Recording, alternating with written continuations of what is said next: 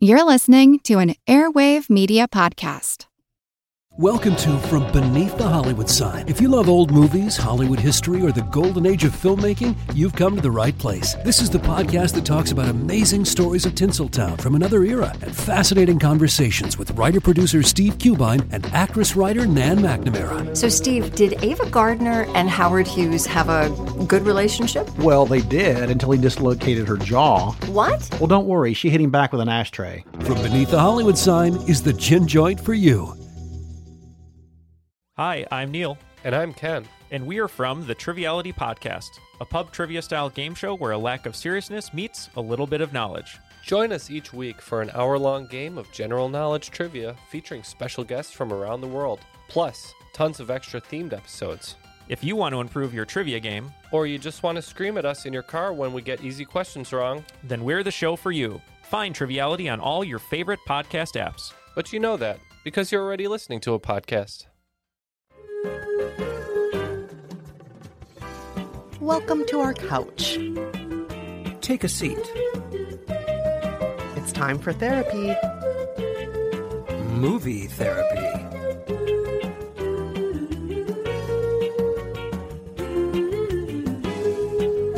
I'm Rafer Guzman, film critic for Newsday. And I'm Kristen Meinzer, culture critic and co-author of How to Be Fine. In each episode of Movie Therapy, Rafer Guzman, you and I offer up questionable advice and the finest film and TV recommendations in the whole wide world. That's right. Kristen, let's get to this week's letters. Yes, let's do it. Our first patient is named Emily Smith. Emily Smith writes, Dear Rafer and Kristen, I had an amazing relationship with a man, we'll call him Ben, a few years ago. He was a bit older and divorced with 2 kids. I was early 30s and have always dreamt of having children of my own. We eventually broke up because he said he could never see himself having more kids, and he knew how important that was for me. While this was difficult, I understood and respected it as a valid deal breaker. 6 months after we broke up, I found out he'd gotten married and just found out they are expecting. I can't help but feel rejected, as if the reason we broke up wasn't really the real reason he decided to leave. It hurts my heart that someone I loved and who loved me is having a child with someone when he said he wouldn't want that with me. Do you have any movie or TV recommendations to help remind me that whatever the reason, it didn't work out for a reason? And to hold on to hope that I'll meet that special someone and become a mom? Oh, Emily Smith. That sounds really difficult, really harsh. And I think what's kind of awful is that someone you loved basically lied to you. Maybe he was, taking kind of the coward's way out and looking for a reason rather than just telling you the truth. I suppose there is some possibility that he didn't want a kid and then something drastically changed in those 6 months, and who knows, maybe. But my suspicion, and you probably had this suspicion too, is that this guy Ben just wasn't telling you the truth. And I think you deserve better. You deserved at least to have the truth and not some kind of excuse, especially an excuse that's so sensitive and personal and kind of fraught and kind of, I think, goes very deeply to you, this excuse of children. I think that's really not the right thing for that guy to have done. What do you say, Kristen? Oh, God. I 100% agree with you, Rafer. It's so painful. And I do think Ben was being a coward here. He should have just told you, this is great, but it's not something I see lasting forever, or whatever it is. Some relationships do have a shelf life, and that's okay. That doesn't mean the relationships were invalid or bad. Right. But maybe he just didn't see you as being the person he wanted to be with forever. And that's okay. That's not a reflection on you. What is a reflection on anyone here is that Ben didn't tell you the truth. And that means you dodged a bullet by not having to be with someone who's dishonest, who can't talk frankly about his feelings. You deserve to be with someone who can be frank about his feelings and his fears or his whatever it is he's feeling. And he wasn't doing that with you, Emily Smith. And for whatever reason, whatever that reason was, that's his reason. It has nothing to do with you. You're outstanding. You have time left. You can become a mom. And there's loads of people out there right now who would just, they would be so thrilled to meet someone just like you and to cherish you and to tell you the truth, Emily Smith. Not like Ben, okay? Ben's not worth it. I think that's totally right. It's very hard to convince someone that they've dodged a bullet. It is. I feel like it's the kind of thing you tell people all the time. We tell people that. I tell people that. It's extremely hard to kind of get that through to somebody. But Emily Smith, you should really think about that and try to take that to heart. So, Kristen, what's your prescription for Emily Smith? All right. Well, Emily Smith, I know this is not going to seem like it is the right prescription at first, but it is. Believe me, it is. It is a movie that is now a whopping 20 years old that you may have heard of called Legally Blonde from 2001. Oh, yes. It is currently on Hulu at the time of this taping. Now, I think most of the world knows Legally Blonde, but if you don't, Reese Witherspoon plays Elle Woods. She's a seemingly ditzy blonde who just wants to settle down with her college sweetheart, Warner Huntington III. But Warner has different plans. His dream is to pursue a career in politics, to earn a degree from Harvard Law. And as he sees it, Elle just isn't smart or serious enough to fit into that dream, and so he dumps her. But after the dumping, Elle sets out to prove him wrong and win him back. She applies to Harvard Law. She manages to get in. But when she arrives, she is shunned by Warner and all the other straight-laced law students who presume she's just a dum-dum. What's worse, Warner has already very quickly moved on with a new woman. Undeterred, Elle tries her best to prove she still belongs there. Elle? Warner? I totally forgot you go here. What are you talking about? I'm sorry, are you here to see me? No, silly. I go here. You go where? Harvard. Law school. You got into Harvard Law? What, like it's hard? Oh my gosh, Warner, it's gonna be so great. I'm planning this great mixer. You totally have to help me. I'm thinking like a luau or maybe like casino night. This is gonna be just like senior year except for funner. Time to go. I have to go to class, but meet me after on the benches, okay? All right, bye.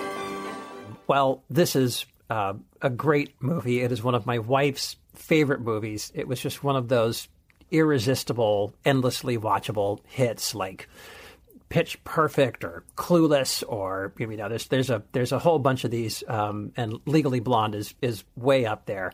And you're right.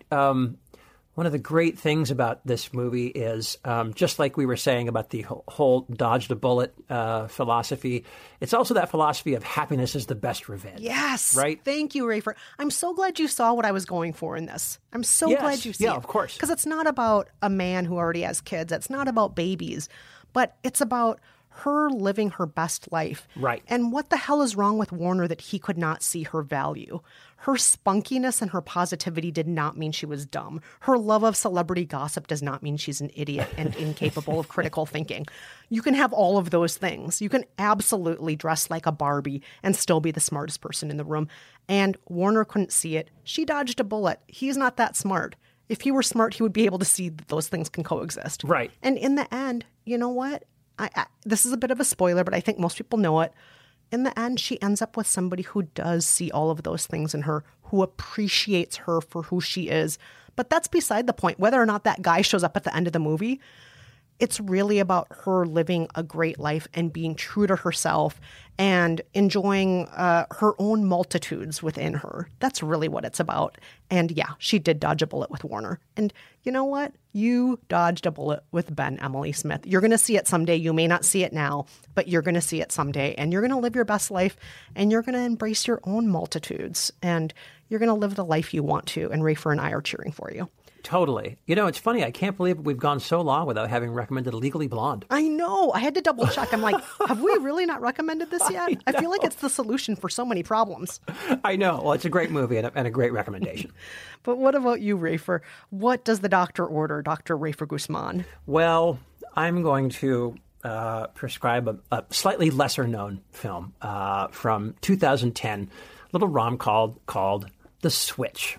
Yes. Do you remember this movie? Of course, it was based on a short story in The New Yorker. That's right. And they turned it into a feature-length kind of rom-com with Jennifer Aniston and Jason Bateman. That is exactly right. It was a Jeffrey Eugenides short story, so it had good genes. It had good bones. Sort of a little stronger than your usual rom-com source material. Yes. Yeah, but it's a story of two friends, Cassie, that's Jennifer Aniston, and Wally, played by Jason Bateman. They've been longtime friends. They did have a brief relationship many years ago, but Cassie is this kind of happy, upbeat woman, and Wally is he's kind of neurotic, pessimistic. He's a little difficult. It just didn't last. He's still in love with her, of course, but Cassie's moved on. She is single. She wants a baby. There's no guy in the picture, so she finds a donor. And this guy is named Roland, played by Patrick Wilson. Very handsome, smart. He's a professor. Seems, okay, nice enough, I suppose. Cassie has a big party, like an insemination party. She's going to celebrate. And Roland's sperm is in a little container in the bathroom, just waiting to be used. Wally goes in there. He's a little drunk, and he accidentally drops it in the toilet. There it is. It's gone. He can't fess up. What does he do? He replaces it with his own. Here's a clip. Hey, Wally. Hi. You want me to top off? No, thanks. I'm Some good. bubbly? No. Thank you. I'm going to stick with the hard stuff tonight. Hey, so who does this? A party for insemination? I mean, is there even a doctor here, Debbie? This whole night was my idea. It's how everybody's doing it these days. And Cassie's gonna go in the other room. We're all gonna leave, and she's gonna, do the deed with this big baster. Shouldn't that be cleaned or something? Why is it up here? I'm messing with you! Wally! Debbie, so knock that off. funny. She's gonna use a medical device, but, it's basically the same thing. It goes in and out. Charming. I should change the guacamole. You know when it goes from green to brown, that putrid, kind of like your sweater. Oh, I'm so mad at Wally for doing that. Wally, It's not you cool. big jerk. Come on. It's not cool. That's not what? You're going to make a person? It's not cool. You don't make a person because you're embarrassed to say that you dropped something in the toilet. God. Now, Wally. Rafer, let's get to the point. Why are you prescribing this movie? Well, all right. Listen, Kristen, you're not alone. This movie, as I recall, got kind of middling reviews. Most people, I think, were kind of suffering from rom-com fatigue at the time, and I think Aniston fatigue, and just nobody was that impressed with it. But there's a handful of critics that found it really charming and a little smarter than average. I was one of them. And I guess what I liked about the movie, and I understand what you're saying, Kristen, is that, Wally has kind of forced Cassie's hand here. But one of the things I liked about the movie was that Cassie is a real person in this movie, and she does take control of her own destiny. There's no guy around, so she wants to have a baby, so she does it. When she has the kid, she leaves New York and she goes back to her home state of Kristen, Minnesota. Yes. Because she decides it's a better place to raise her kid. She's not waiting around for anyone.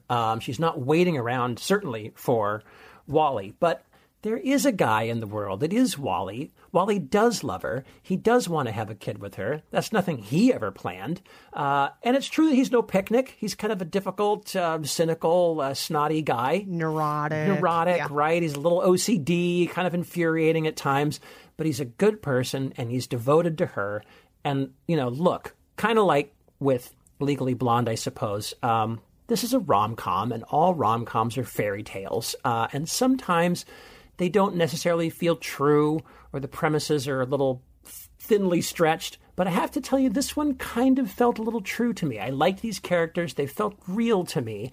And I think, it might be a little upbeat pick-me-up for our listener. Wow. I do like that part about taking ownership of your own life. And if you want to be a mom, you can be a mom, Emily Smith. I really like that portion of it.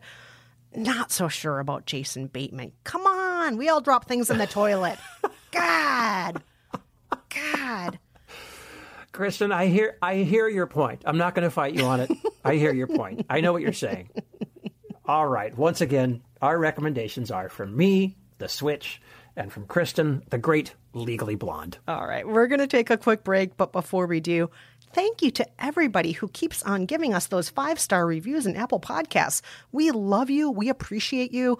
You don't have to write us reviews. Just the 5 stars alone makes our hearts sing. But let's shout out somebody who did write us a 5-star review. Somebody named Kristen Love. I like that name. Yeah. Kristen Love says, best part of my week. I check for the new podcast all day on Thursday until it's available. I look forward to it so much. This is like a modern Dear Abby with a fabulous spin of also offering TV shows or movies to watch and reflect on the topic. Well, thank you very much, Kristen Love. Is that a person whose name is Kristen and she's just kind of like a lover, not a fighter type? Or is that a tribute to you, Kristen? Does she love you? Oh. I wasn't sure. I hope Kristen's last name is Love. That would be really nice. that would be the best. I would love that. And then, by the way, Kristen Love, I'm presuming you might be either, you're certainly not on the East Coast if you get the show on Thursday nights, because it comes out at 12:01 on Friday mornings in New York. So you're in a different time zone. Thanks for listening to us in whatever time zone you're in. Totally. Good observation, Kristen. Other Kristen. All right. Stay with us. When we're back, we'll tackle a letter from someone suffering from vaccine envy.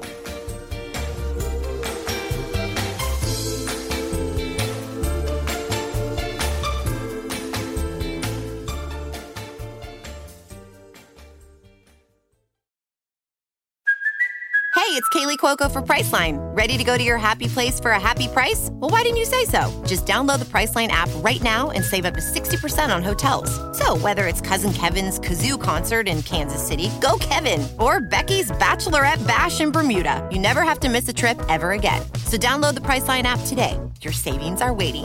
Go to your happy place for a happy price. Go to your happy price, Priceline. You can spend less time staying in the know about all things gaming and get more time to actually play the games you love with the IGN Daily Update podcast.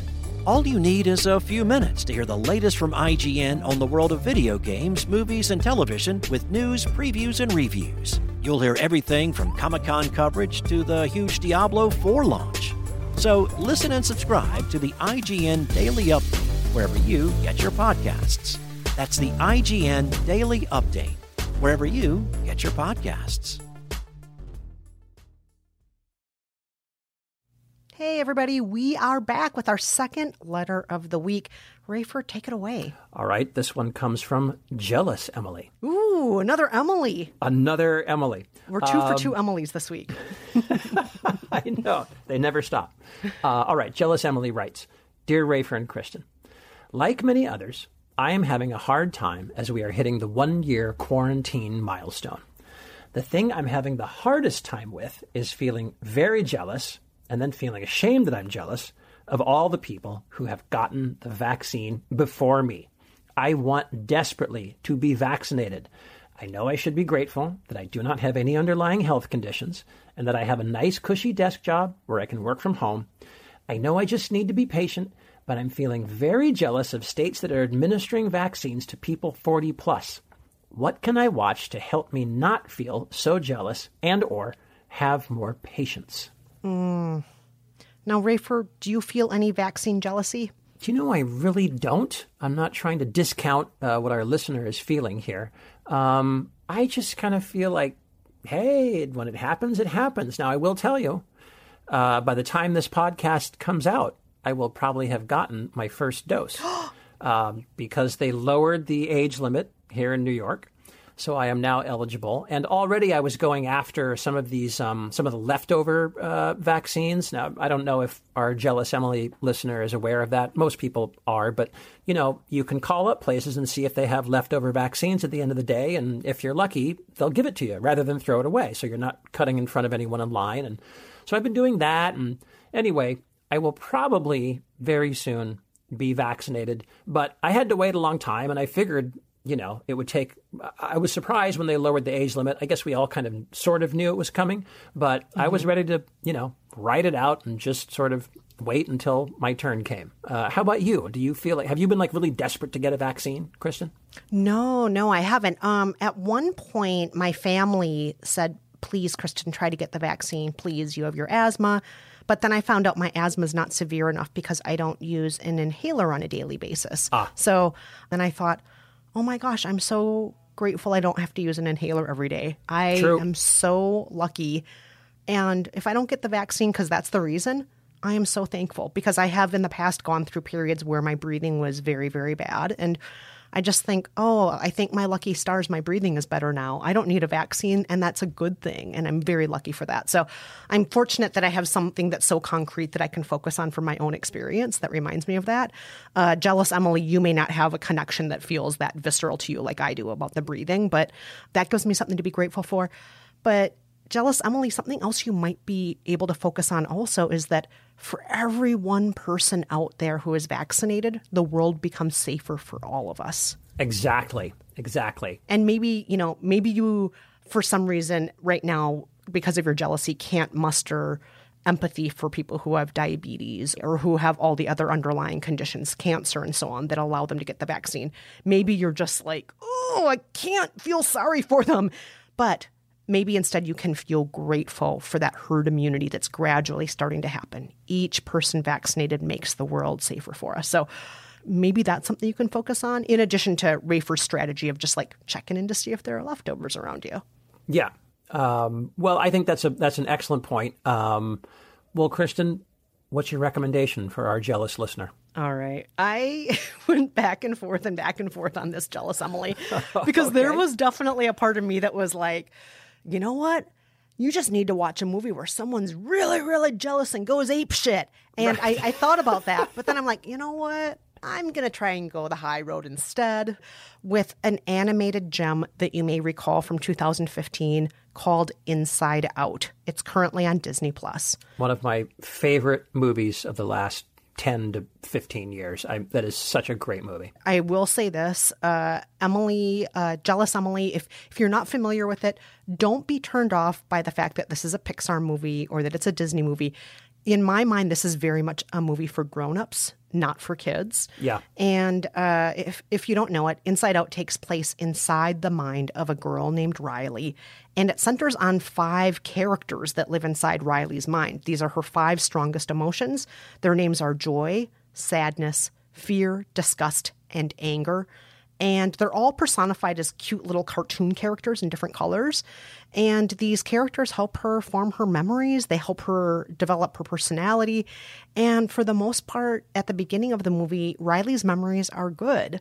But then at the age of 11, her father moves the family to San Francisco from Minnesota, another movie with a mention of Minnesota. Oh, that's right. And he takes on a new job. And when they get there, she is not happy. The house is cramped. Her father has no time for her. When they order pizza, stupid San Francisco, they put broccoli on the pizza. For crying out loud. Nobody wants broccoli on the pizza. I forgot about that.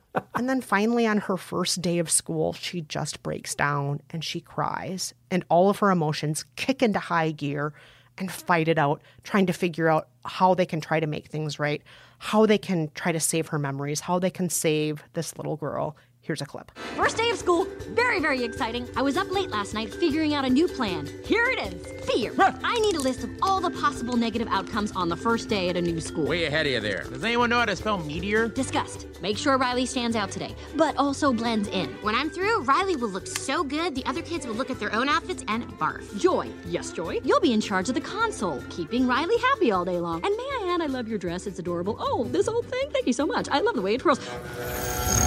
Train of thought, right on schedule. Anger, unload the daydreams. I ordered extra in case things get slow in class. Might come in handy if this new school is full of boring, useless classes, which it probably will be. Oh, sadness. I have a super important job just for you. Really? Mm-hmm. Follow me. What are you doing? And there. Perfect. This is the circle of sadness. Your job is to make sure that all the sadness stays inside of it. Well, for me, Kristen, this was one of the high points of the whole Pixar body of work. This one just, I think this was probably my favorite Pixar movie, neck and neck with WALL-E. Wow. But I mean, I loved it. I loved the interaction between joy and sadness, sort of the buddy comedy aspect of that. Sadness is such a downer, but so funny. I know, she's great. Yeah, totally. No, they're all great, and it's just such a great, fascinating idea for a movie to turn your emotions into characters and send them on an adventure. I don't know. I just love this movie from top to bottom. Yeah. And, my memory is just my heart hurting so bad watching this movie because I felt like it got to such real things that we all experience. And that's why I'm prescribing it to you, Jealous Emily, because the movie really shows those contradictory feelings we all have sometimes. Like, I know I'm supposed to feel grateful, but I'm jealous. Or, why am I happy when there's so much terrible sadness in the world? Or, all these things that are in contradiction with each other. And I think the movie does such a good job of pointing to the fact that we're all complicated and what we see on the outside doesn't necessarily reflect what's on the inside. So I hope this movie will help you be a little bit less hard on yourself, but I hope it may also help you to look around at everybody around you who is getting the vaccine and maybe say, whatever they are dealing with on the inside, I don't see. Sure. And I'm not going to compare my insides to their outsides. Whatever they're dealing with, there's a reason they need this shot. And it's going to come for me too. And I hope that just makes you feel a little bit better. Or maybe it'll just make you cry. And maybe you need to cry too, because we all kind of need to cry after a year of this pandemic, right? Completely. That's a really good idea. Sort of accepting your emotions, and naming them and accepting your emotions. That's good advice. Now I'm thinking maybe I have bad advice for our listener. No, I don't know. Reefer, you never have bad advice. Do you ever have bad advice? Oh, watch The Switch. Yeah, that was the only bad advice that you've ever given. Just kidding. Just kidding, Reefer. All right. Well, listen. I kind of went for I took the exact opposite tack of you, Kristen. I went for a movie that would sort of teach you something by negative example. I went for a cautionary tale. Is what I went for. So okay. I went for a great old classic movie, one of the greats, The Treasure of the Sierra Madre from 1948. John Huston. Of course. Yes. I mean, this is one of my favorite movies. I watched it not that long ago, actually. So John Huston directing, his dad, Walter Huston, in it, and also, of course, Humphrey Bogart. So it's the story of these two down-and-outers, a guy named Bob Curtin, played by Tim Holt, and, of course, Fred C. Dobbs, played by Bogey. It's the year is 1925 when it starts out. They're in a flop house in Tampico, Mexico. They hear an old-timer. That's the Walter Huston character. This old-timer is talking about gold, and he's seen what gold can do to men, and that includes what gold has done to him. But, he hasn't stopped prospecting yet. He can't stop. And he joins up with Bob and Fred, and they all head up into the Sierra Madre Mountains along the west of Mexico, and they're going to hope to strike it rich. At first, everything is great. They're all good friends. They're going to split everything equally. It's going to be fantastic. Here's a clip. Dug in California and Australia, all over the world practically. Yeah, I know what gold does to men's souls. You talk as though you struck it rich sometime or other, Pop. How about it? And what are you doing in here, the down and outer? That's the gold. That's what it makes of us. Never knew a prospector yet that died rich. Make one fortune, sure to blow it in trying to find another. I'm no exception to the rule. Going it alone's the best way, but you gotta have a stomach for loneliness. Some guys go nutty with it. On the other hand, going with a partner, too, is dangerous. Murder's always lurking about. Partners accusing each other of all sorts of crimes. As long as there's no find, the noble brotherhood will last. But when the piles of gold begin to grow, that's when the trouble starts. Me, now, I wouldn't mind a little of that kind of trouble. Oh, Rafer, we all know it's not going to stay fantastic. No. We all know what's going to happen here. No. Things end very badly. So badly. It's so bad. It's so bad. It's what I love about this movie is it's a very tough movie, even for 1948. It's pretty It's pretty intense. It's pretty brutal. It's not graphic. Although I think an early version of it, or at least maybe an early version of the script, contained a decapitation scene, which kind of shows you where John Huston was sort of going with this. Obviously, that didn't make it into the movie. And of course, this is one of Bogart's greatest performance. Dark, but also really human, like a really human, tragic character. Bogey, I know everyone thinks of him as the tough guy, but he was a great actor. The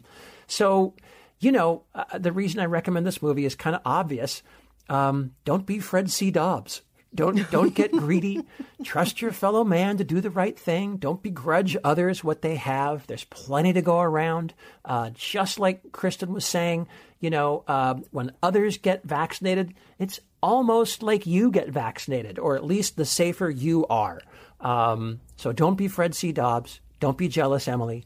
Be the good Emily that we know you are, and watch Treasure of the Sierra Madre. Oh, it is a gritty movie. It really is. And by gritty, I mean it really taps into there's some ugly parts of us. Oh, yeah. All of us. Oh, yeah. No, that's... And we're going to make you look at those parts.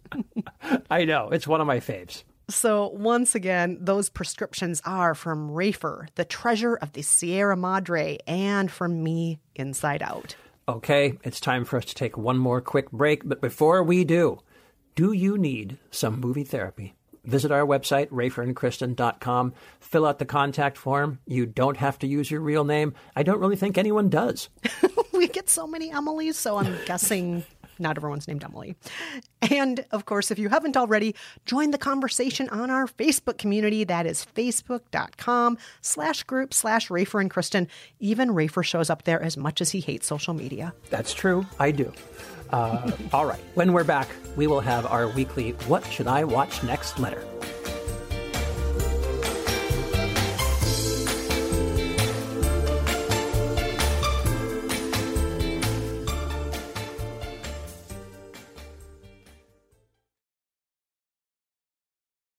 We're back, and it's time for this week's What Should I Watch Next letter. Kristen, take it away. All right. I love this name. Call Me Kathleen Hannah writes, Dear Rafer and Kristen, a few weeks ago, my 14-year-old daughter and I discovered the new Amy Poehler movie, Moxie, and loved it. I connected with the Amy Poehler character, a former riot girl who spent her youth trying to overthrow the patriarchy, and my daughter connected with her daughter, Vivian, who was shy and well-behaved, but wanted to muster the strength to speak up in the face of injustice. We've since watched the movie 2 more times and have enjoyed it just as much on repeat viewings, laughing and pointing out our thoughts on real issues. I'd like to add a few more movies or TV shows to the mix along the same lines. What should we watch next? Once again, here's a movie that I have not seen that I've really been wanting to see because, look, I'm from the 90s. I remember the Riot Girl movement, and I like Amy Poehler a lot. This is, again, where the rubber always meets the road, with my kids. They don't want to watch, they want to watch a sitcom. They want to watch something light, movie about a mom and a daughter. My kids are such boys, so they don't want to watch this kind of stuff. It's very hard. No, you're wrong. Rafer, your boys would love this. Your boys would love it. It's so rock and roll. It is so fierce. It is so, speaking up in the face of what's wrong in the world. It's about kids being smarter than grown-ups in some cases. It really is something I think your kids would like, especially your older son, because he's exactly the right age. It's totally for middle school and high school kids, yeah. And he plays rock guitar. He taught himself how to play all the great classic rock standards and Nirvana, and I know. It's, my gosh. No, you just have to trick your kids into watching this, Rafer. This movie is so fun. I was wrong when I said it's for kids, your kids' age. It's also just for me and you, Rafer. I was watching it and I'm like, oh, yeah, Bikini Kill. Yeah. Oh, God, I used to love seeing Slater-Kinney. Oh, yeah. I had those combat boots. My hair was pink back then. Oh, right. Yeah. I had that baby doll dress. I had more barrettes than that girl, but I was like that. Yeah. I protested. I had my signs. Yeah. And it made me feel like watching this movie, it was like a sweet little stroll down memory lane, and it made me feel like I was a really cool kid, even though I wasn't. I love it. I love it. But it is also for kids. Okay, good. All right, good. Listen, I'll try to bully my sons into watching it. I'm going to have to. Just turn it on. They're going to fall for it in the first 5 minutes. They will. I promise. All right. They'll love it. Yeah. Awesome. Well, Kristen, what are you going to recommend for our listener? I am going to recommend, instead of a movie, a TV series that just came out on Amazon Prime a few months ago called The Wilds. And, Rafer, I think I've talked with you off mic about The Wilds before. The Wilds centers around a diverse group of teenage girls who are left stranded on a deserted island after a plane crash. Oh, yeah. Unaware that they're the subjects of a social experiment. Now, on the surface, this may sound a little bit like Lord of the Flies, or it may sound like Lost, but trust me, it is way better than both of those because... Come on, it's better than Lost. It is so much better than Lost because it's not like they're trying to trick you with one breadcrumb after another, and then they never give you the answer to what the puzzle is. That did get a little mad. Oh, Lost made me so mad. Stop with the teasing. Give me some answers. It was all questions and no answers. The Wilds is not like that. The point of it is not to trick us because we already know what the scenario is from the get-go. The point of watching is to see how are they going to get out of it? What are they going to do with this? And what are the backstories that the girls bring to this situation that make them equipped or not equipped to deal with this?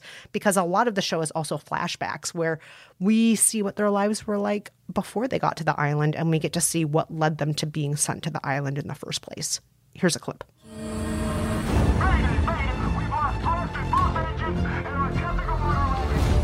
We are stuck here. It's the 21st century. Okay, they will find us. My life is out there 1,000,000 miles away. There was trauma. But being a teenage girl, that was the real living hell. Death has been hanging over our heads. And yet the only thing I seem to care about is love. Isn't that what we're all afraid of? That we won't be loved.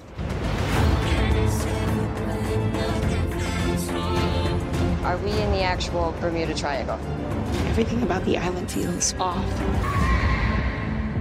I think this sounds really good. This sounds like possibly another thing I could show my kids. Oh, yeah. I think your kids would love it because it's so survivalist and it's so sneaky and, you know. My kids love that stuff. You know, they consumed the entire first season of Survivor. I don't know if I ever told you that. Oh, I didn't know that.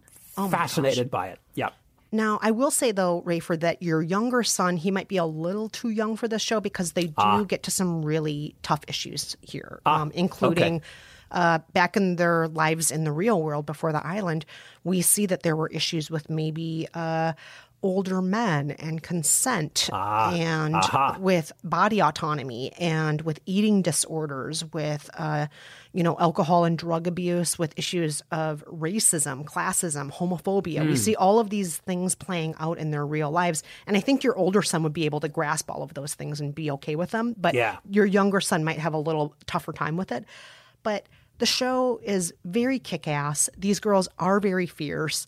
It's not as frothy or funny as Moxie by any means, but it is still deliciously bingeable. You will cheer for these girls. You will want them to come out ahead, and you'll want them to overthrow everybody in charge. And it's hard not to root for this show, and I binged the whole thing in just a couple days. I loved The Wilds. I love The Wilds. Oh, interesting. All right. So that sounds really good. I'm glad you recommended that. But Rafer, what about you? What are you going to recommend to Call Me Kathleen Hanna? By the way, for people who don't know who Kathleen Hanna is, she is the lead singer of Bikini Kill.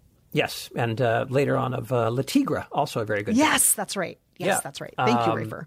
Well, I'm glad you mentioned that because I'm digging back in the vaults a tiny bit. I went all the way back to 1982 to recommend Ladies and Gentlemen, The Fabulous Stains, which is... Yes! It's such a great movie, and it is one of Kathleen Hanna's favorite movies. She used to sign autographs with the title of the movie, encouraging her fans to go watch it. The story was when she formed Bikini Kill and they were rehearsing in I think it was a friend's basement. It came on television during their second rehearsal, and they all sat and watched it and got totally inspired to keep going with the band. It used to be very hard to find. It never got a proper theatrical release. It would just kind of show up on late night TV here and there, and people would make bootleg copies of it. But finally, in the mid-2000s, It got a real home video release through Rhino, and then now you can find it on Amazon, on Prime Video. So this is the story of Corinne Burns. She's played by a 16-year-old Diane Lane. She lives in this dying Rust Belt town, and she has discovered punk rock, and she finds it empowering, and it just gives voice to all the anger she's feeling. She puts together a band with a couple of friends, one of them played by a 13-year-old Laura Dern, and they call themselves The Stains. And at first it's fun because they get to mouth off and play shows, and they go on tour with this real English punk band called The Looters, and they start getting fans, and girls all over the place start dressing like Corinne with this skunk hairdo and plastic bags instead of shirts. But then, of course, the major labels come calling, and things start to get complicated. Here's a clip. You! Hello? You don't fool me for a minute. I know all about you. You came here tonight thinking you'd see some cute and wonderful rock star. And you hope maybe he'd take one look at you from up on that stage and he'd fall in love with you just like that. Then your savior could take you out of this dump of a town you live in. You could be different from all the other girls. I bet she's on drugs. Suckers! Suckers! Suckers! Suckers! Be yourselves. These guys laugh at you. They've got such big plans for the world, but they don't include us. So what does that make you? Just another girl lining up to die. Rafer, I love this movie. I think it does such a good job of tapping into teenage rebellion and teenage girl anger, and totally the way that individualism butts up against, like, we live in this commercial society, and it is just so much fun to watch. It really is. It also makes you want to scream at the sky. Yeah, girls totally. will win. Girls will fucking take over this shit. Yeah, it's so... Yeah, it definitely will help you feel that feeling if you want to feel that feeling. I completely agree. And it's an odd movie with an odd little story. The director is a guy named Lou Adler, who was never really a director. He was actually like an old school music producer. He's the guy who did Carole King's Tapestry album. He did the Mamas and the Papas. I know he goes back to like the Jan and Dean days. He also produced the Rocky Horror Picture Show, the movie. And so he's like a music guy. He comes from the music industry. And then you've got this writer named Nancy Dowd, a woman, and the rare female screenwriter, especially in the 70s and 80s. But with a great track record. She did Coming Home, the Vietnam War movie, which won an Oscar. She wrote Slapshot, the hockey comedy, another great cult movie. And I don't know why she put her name on this movie as Rob Morton. I think she was unhappy with the final cut. She used a pseudonym. But it's just this great kind of raw, rough, thrown together, kind of tough, kind of cynical look at punk and the music industry. The great thing to point out here is that English punk band, the Looters, almost could have been a real band. The lead singer is Ray Winstone, who was in the Quadrophenia, the Who movie. The bassist is Paul Simonon from The Clash, and then the drummer and guitarist are Paul Cook and Steve Jones from the Sex Pistols. So they almost could have been an actual band. But it's a great movie, really scrappy, and I interviewed a bunch of people. I interviewed Lou Adler. I interviewed Kathleen Hanna. I interviewed Fee Waybill from the Tubes, who makes an appearance in it. When the movie was released on home video, I interviewed all these people, and one thing Kathleen Hanna said was, she said for young girls starting a band, seeing that movie was like water in the desert, and it just really inspired her to basically go out and create a band and kind of create a movement. So that's my recommendation to you. Ladies and gentlemen, The Fabulous Stains. And what a great name for a movie. It is. And I just love these teenage girls. They named their band The Stains. Oh, I know. Love these fucking girls. Oh, they're so good. They're so good. So once again, those recommendations are from Rafer, the very kick-ass Ladies and Gentlemen, The Fabulous Stains, and for me, the new Amazon Prime series, The Wilds. Well, Kristen, I think that does it for us. It's another episode of Movie Therapy wrapped up. Oh, let's go and riot girl now, Rafer. Where's my L7 t-shirt? Oh, I'm so glad you mentioned L7. Thanks to everybody who wrote in. We really appreciate it. Reminder, you can reach us on our website, RaferandKristen.com. Every movie we've ever recommended, every TV show we've ever recommended, we put on that site. We update it every couple months or so. And you can, of course, also follow us on Twitter at Rafer Guzman and at Kristen Meinzer. Until next time, I'm Rafer Guzman. And I'm Kathleen Hanna! No, I'm not. I'm Kristen Meinzer. Thanks so much for rocking out with us. Bye-bye.